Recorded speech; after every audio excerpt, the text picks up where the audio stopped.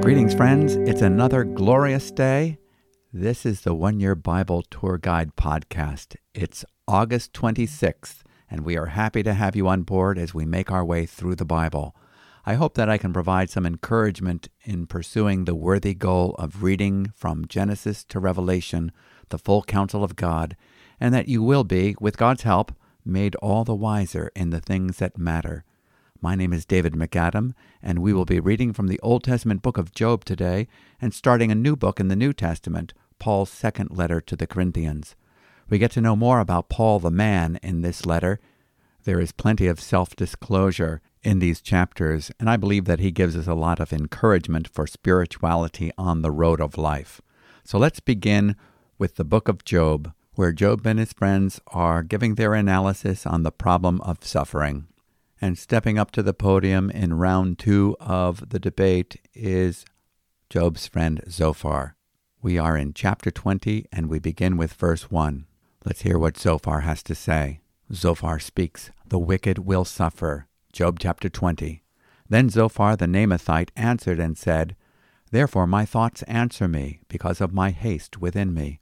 I hear censure that insults me, and out of my understanding a spirit answers me. Do you not know this from of old, since man was placed on earth, that the exalting of the wicked is short, and the joy of the godless but for a moment? Though his height mount up to the heavens, and his head reach to the clouds, he will perish forever like his own dung. Those who have seen him will say, Where is he? He will fly away like a dream and not be found. He will be chased away like a vision of the night. The eye that saw him will see him no more, nor will his place any more behold him. His children will seek the favor of the poor, and his hands will give back his wealth. His bones are full of his youthful vigor, but it will lie down with him in the dust.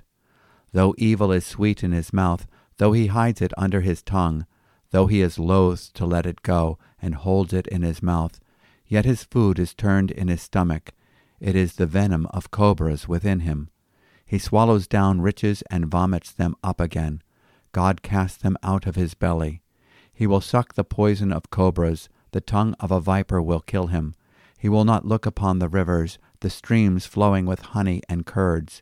He will give back the fruit of his toil, and will not swallow it down. From the profit of his trading he will get no enjoyment. For he has crushed and abandoned the poor. He has seized a house that he did not build.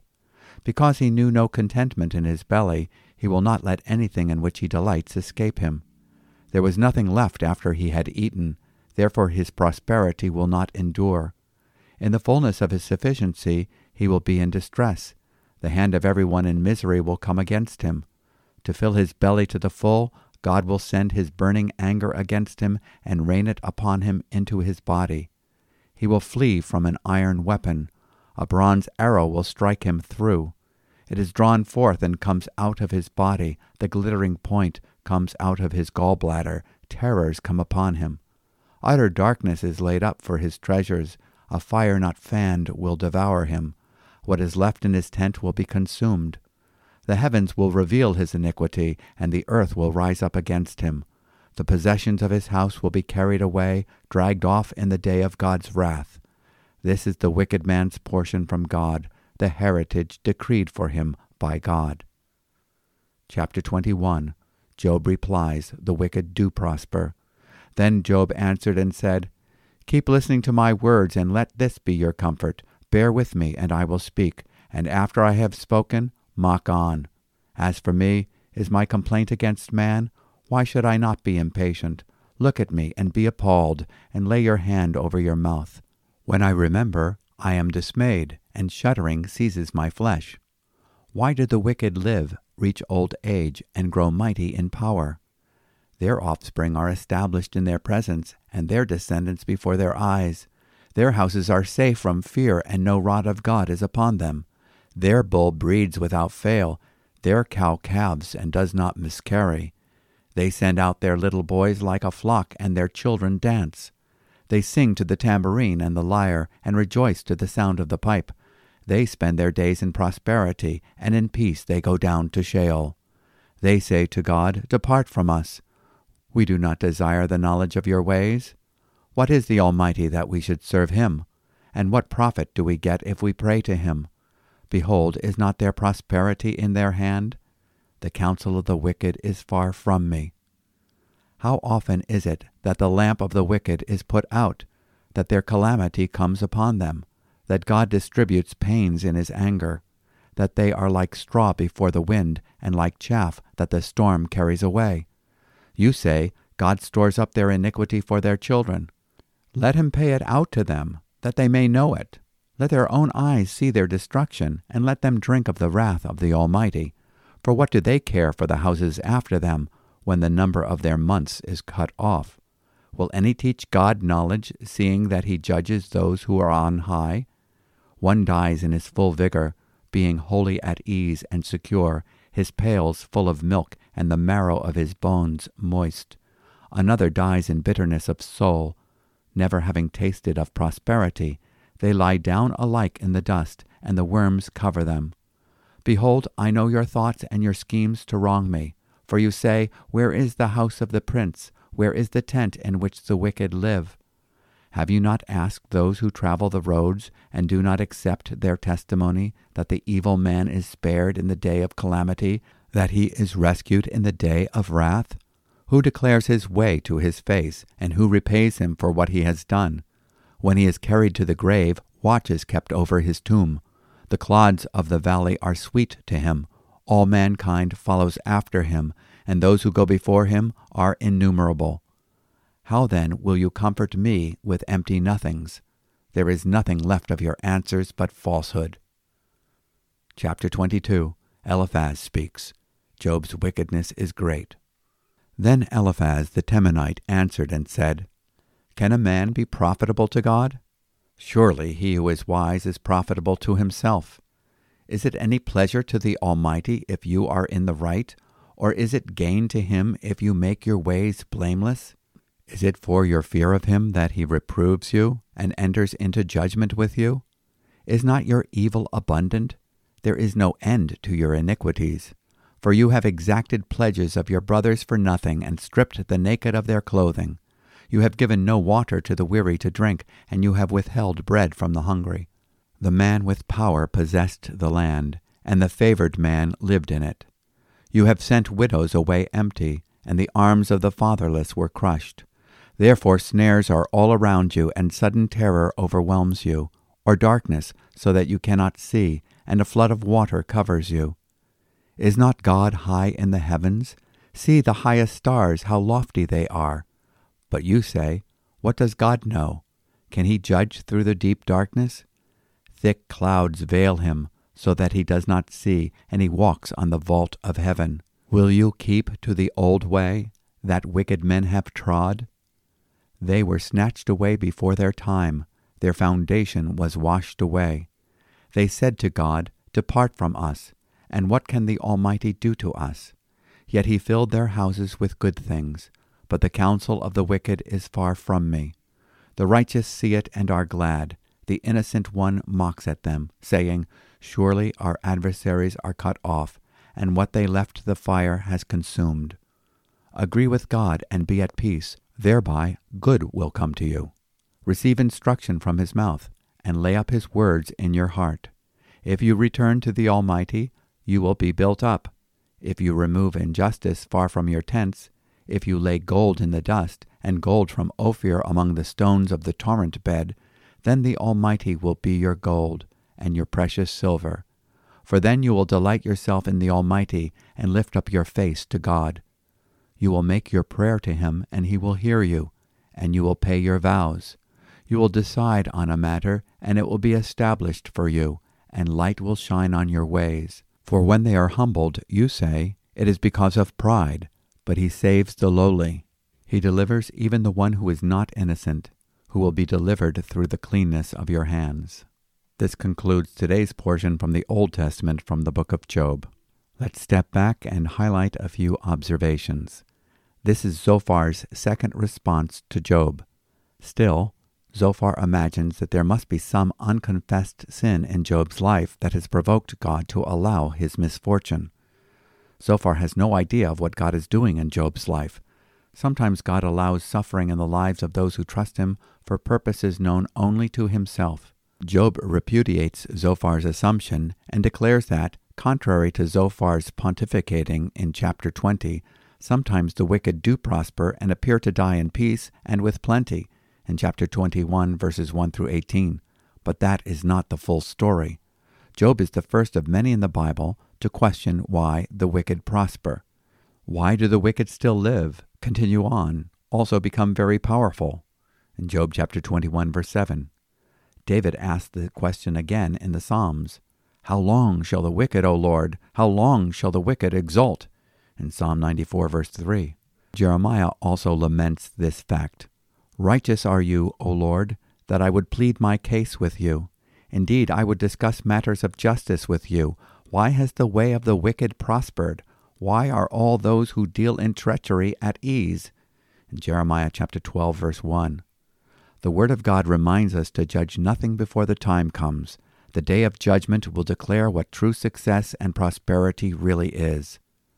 Jesus taught that we dare not assess a person's success by their apparent wealth, health, and achievements. He describes the plight of a rich man who appeared to be money-smart and successful.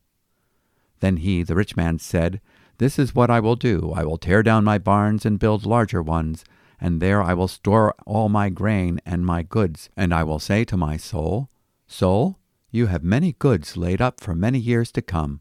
Take your ease, eat, drink, and be merry. But God said to him, You fool, this very night your soul is required of you, and now who will own what you have prepared? So is the man who stores up treasure for himself and is not rich toward God. Luke chapter 12, verses 18 through 20. God saw Job as a man who was rich towards him. Remember the first verse of chapter 1? There was a man in the land of Uz whose name was Job, and that man was blameless, upright, fearing God, and turning away from evil. Job chapter 1, verse 1. Job answers his critics. How then will you vainly comfort me? For your answers remain full of falsehood. Chapter 21, verse 34. Eliphaz, Bildad, and Zophar have had 2 rounds of accusations according to their religious philosophy. They say things that may be true in some cases, but not in Job's case. Therefore, they were full of falsehood. Job put no confidence in what they were saying. The Lord will back Job up in this assessment. Eliphaz begins the 3rd round of debate, offering fuzzy theology, accusation, and wrangling over Job's character. He makes the accusation that Job is a sinner in chapter 22, verses 1 through 11, that he is hiding his sins in verses 12 through 20, and that he must repent and confess his sins if he expects God is to help him in verses 21 through 30. This passage makes you wonder how well Eliphaz knew Job, for his assessment of Job's character is very different from God's in Job chapter 1, verse 1. How do you handle people who falsely evaluate your life? How grounded are you in what God has to say about you? Eliphaz says many things that are true pertaining to getting right with God in Job chapter 22, verses 21 through 30. Had he applied them to his own life, he might have been a greater comfort to Job. Now let's move on to the New Testament portion of our reading today. We start the book of 2 Corinthians, Paul's second letter to the Corinthians, chapter 1, verses 1 through 11. And as I mentioned earlier, there is much self-disclosure in this letter as Paul makes known his struggles on the road of discipleship. Paul's second letter to the Corinthians, chapter 1. Paul, an apostle of Christ Jesus by the will of God, and Timothy, our brother, to the church of God that is at Corinth, with all the saints who are in the whole of Achaia. Grace to you and peace from God our Father and the Lord Jesus Christ. Blessed be the God and Father of our Lord Jesus Christ, the Father of mercies and God of all comfort, who comforts us in all our affliction, so that we may be able to comfort those who are in any affliction with the comfort with which we ourselves are comforted by God. For as we share abundantly in Christ's sufferings, so through Christ we share abundantly in comfort too. If we are afflicted, it is for your comfort and salvation, and if we are comforted, it is for your comfort, which you experience when you patiently endure the same sufferings that we suffer. Our hope for you is unshaken, For we know that as you share in our sufferings, you will also share in our comfort. For we do not want you to be unaware, brothers, of the affliction we experienced in Asia. For we were so utterly burdened beyond our strength that we despaired of life itself. Indeed, we felt that we had received the sentence of death, but that was to make us rely not on ourselves, but on God who raises the dead. He delivered us from such a deadly peril, and He will deliver us. On Him we have set our hope that He will deliver us again. You also must help us by prayer, so that many will give thanks on our behalf for the blessing granted us through the prayers of many. And this concludes today's portion from the New Testament, from the first chapter of Paul's second letter to the Corinthians. Corinth, you may remember, was the fourth largest city in the Roman Empire after Rome, Alexandria, and Antioch. It covered a territory of 330 square miles. The original city, one of the Greek city-states, was destroyed in 146 BC in a revolt against the Roman Empire. It was rebuilt in the time of Julius Caesar, around 46 BC, and resettled with freed slaves from Italy. Corinth had commercial importance with two port harbors, one on the Adriatic and one on the Aegean Sea. It was known as a sailor's port with rampant immorality. Paul wrote 2 Corinthians from Macedonia a year or so after 1 Corinthians during his third missionary journey between 55 and 56 AD. Paul was converted in 33 or 34 AD, first preaching in Corinth on his second missionary journey 16 years later in 49 to 51 AD. He met up with fellow tent makers Aquila and Priscilla, who became partners in his church-planting enterprise there and later in Ephesus in Acts chapter 18, verse 2. When Paul first preached in Corinth, there was fierce persecution, but the Lord assured him that he had many people in that city in Acts chapter 18, verse 10. So Paul stayed on there for 18 months, teaching the word of God in Acts chapter 18, verse 11. While at Corinth, he wrote letters to the Thessalonians and Galatians. After his 18-month ministry in Corinth, Paul continued to travel. He teaches for 3 years at the Hall of Tyrannus in Ephesus. It was when he was visiting the churches in Macedonia that Titus gave him the updated report about the church in Corinth that provoked Paul to write this letter. This is the fourth letter that he wrote to this church. 2 of his letters are missing, but are referenced in 1 Corinthians chapter 5, verse 9, and 2 Corinthians chapter 2, verses 3 through 4. According to tradition, Paul returned to Corinth and spent the winter of 56 to 57 AD in the home of Gaius. We have read about Gaius in Romans chapter 16, verse 23, and 1 Corinthians chapter 1, verse 14. From there, he wrote the epistle to the Romans. The central theme in Paul's second letter to the Corinthians is the relationship between suffering and the power of the Spirit in Paul's life and ministry. Some of his opponents, including professing believers, argued that Paul suffered too much to be a Spirit-filled apostle of the risen Christ. Paul argues that his suffering is an instrument that God uses to reveal His glory. His personal weakness is a platform for the manifestation of God's grace.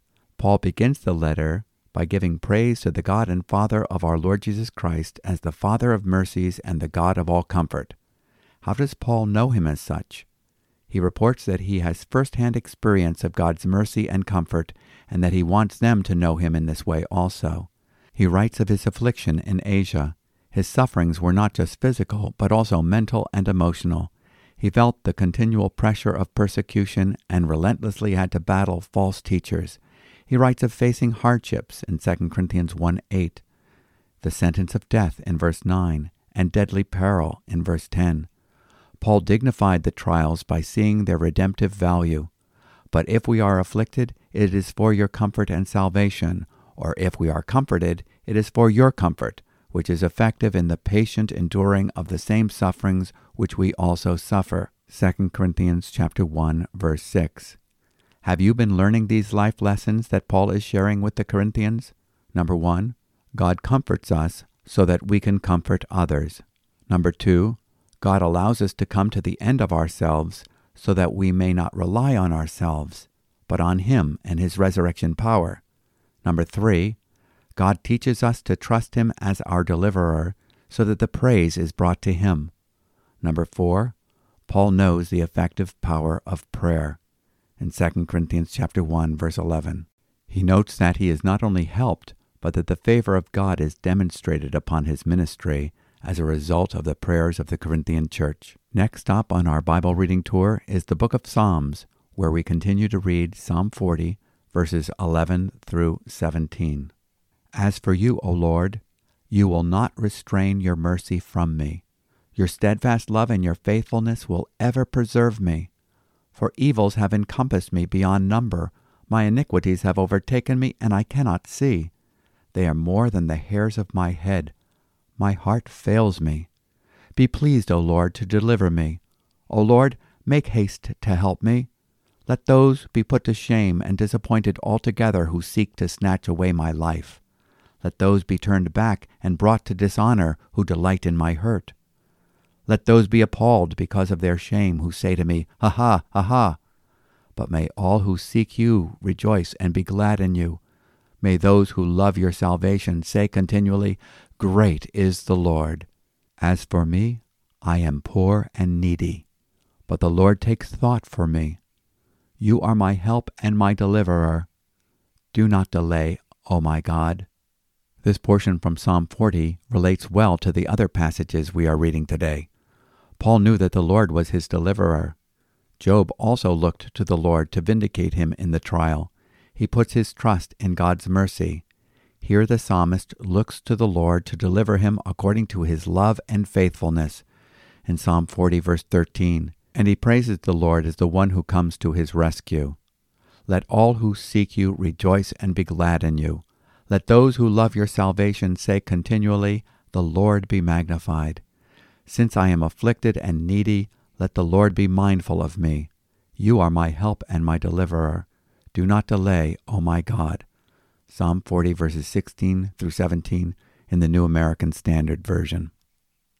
We move on now to our final stop in today's Bible reading tour, the Bible's treasure chest of wisdom, Proverbs chapter 22, verses 2 through 4. The rich and the poor meet together. The Lord is the maker of them all. The prudent sees danger and hides himself, but the simple go on and suffer for it. The reward for humility and fear of the Lord is riches and honor and life. God's wisdom calls us to acknowledge Him as being true to His word.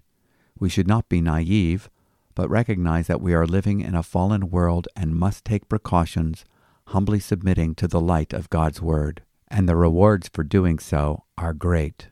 Would you join me now in prayer? Lord, we are grateful that you are mindful of us.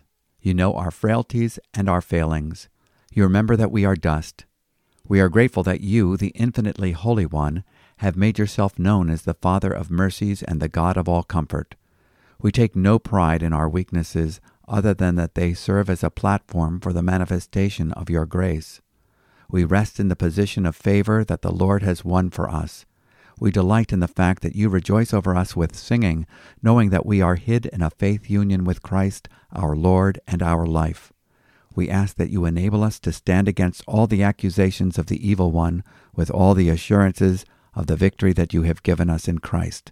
And in Jesus' name we ask it. Amen.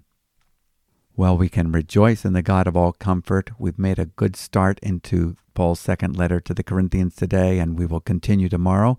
Also, we'll continue with round 2 of Job's battling it out with his friends on the subject of his sufferings.